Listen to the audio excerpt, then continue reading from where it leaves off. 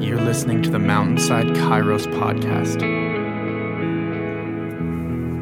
Hey everyone, this is Jesse. Glad you're here on Monday the 27th of April, or whenever you're joining. If you're following this podcast or our Bible reading plan, today we as a church are reading Luke 2 and Psalm 148.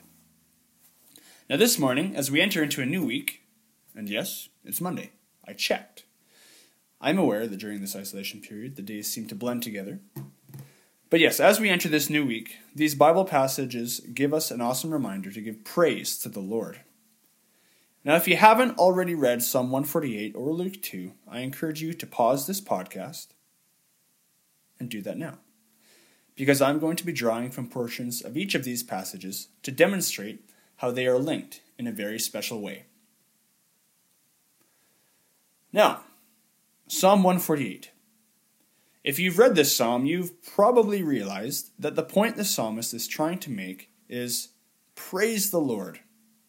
And I would have to agree with you. He says it 13 times in 14 verses. The psalmist tells everything in the heavens, like angels, the sun, the moon, the stars, etc., to give praise to the Lord. He also tells all the things of the earth, the land, waters, weather, trees, animals, etc. All of these things to give praise to the Lord. And of course, he tells people, whether they be kings or children, whether they be rulers or the elderly, all are to give praise to the Lord. And in verses 13 and 14, the psalmist tells us why we should.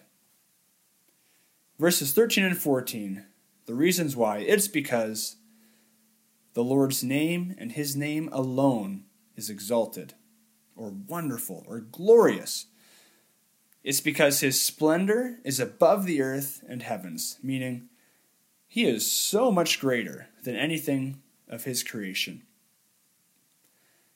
And finally, in verse 14, we see that we should praise him because he has raised up for his people a horn.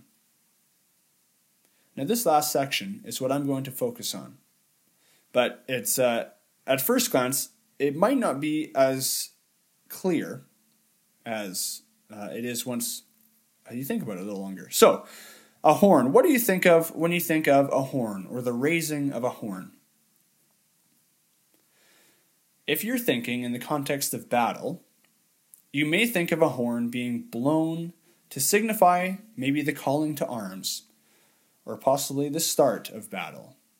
Maybe it's blown to signify the arrival of, or the need of help. Or, in the most hopeful case, the horn would be raised to blow a triumphant blast to signify victory. Picture yourself now in that battle. That's where we all stand, waging war against sin and temptation. We are in the battle, but we are losing the battle. In fact, we're not just losing, but we're facing inevitable defeat. But in that place, God sounds the horn of victory for his people, sending salvation and freedom in the form of Jesus Christ, who rescues us from our sins. Praise the Lord indeed. Now, take a look at Luke 2 and ask yourself the question, how does this connect? You see, because Luke 2 covers all of Jesus' childhood, from birth to late childhood, but we don't get any details like the wise men following the star, or Jesus and his family having to run to Egypt to escape from an evil king. But what we do see is example after example of people pouring out their praise to God upon hearing about Jesus' arrival. In verses 10 and 13, we see the angels praising God in the presence of shepherds. In verse 20, we see shepherds returning this praise to God after meeting Jesus.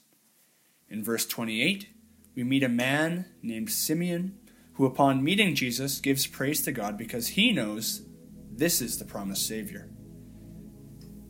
And in verse 38, we meet an elderly prophetess named Anna, who gives thanks to God the moment she meets Jesus.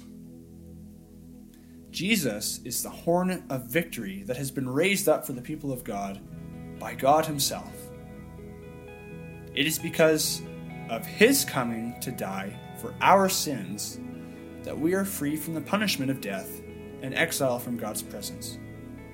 Praise the Lord. God be with you all.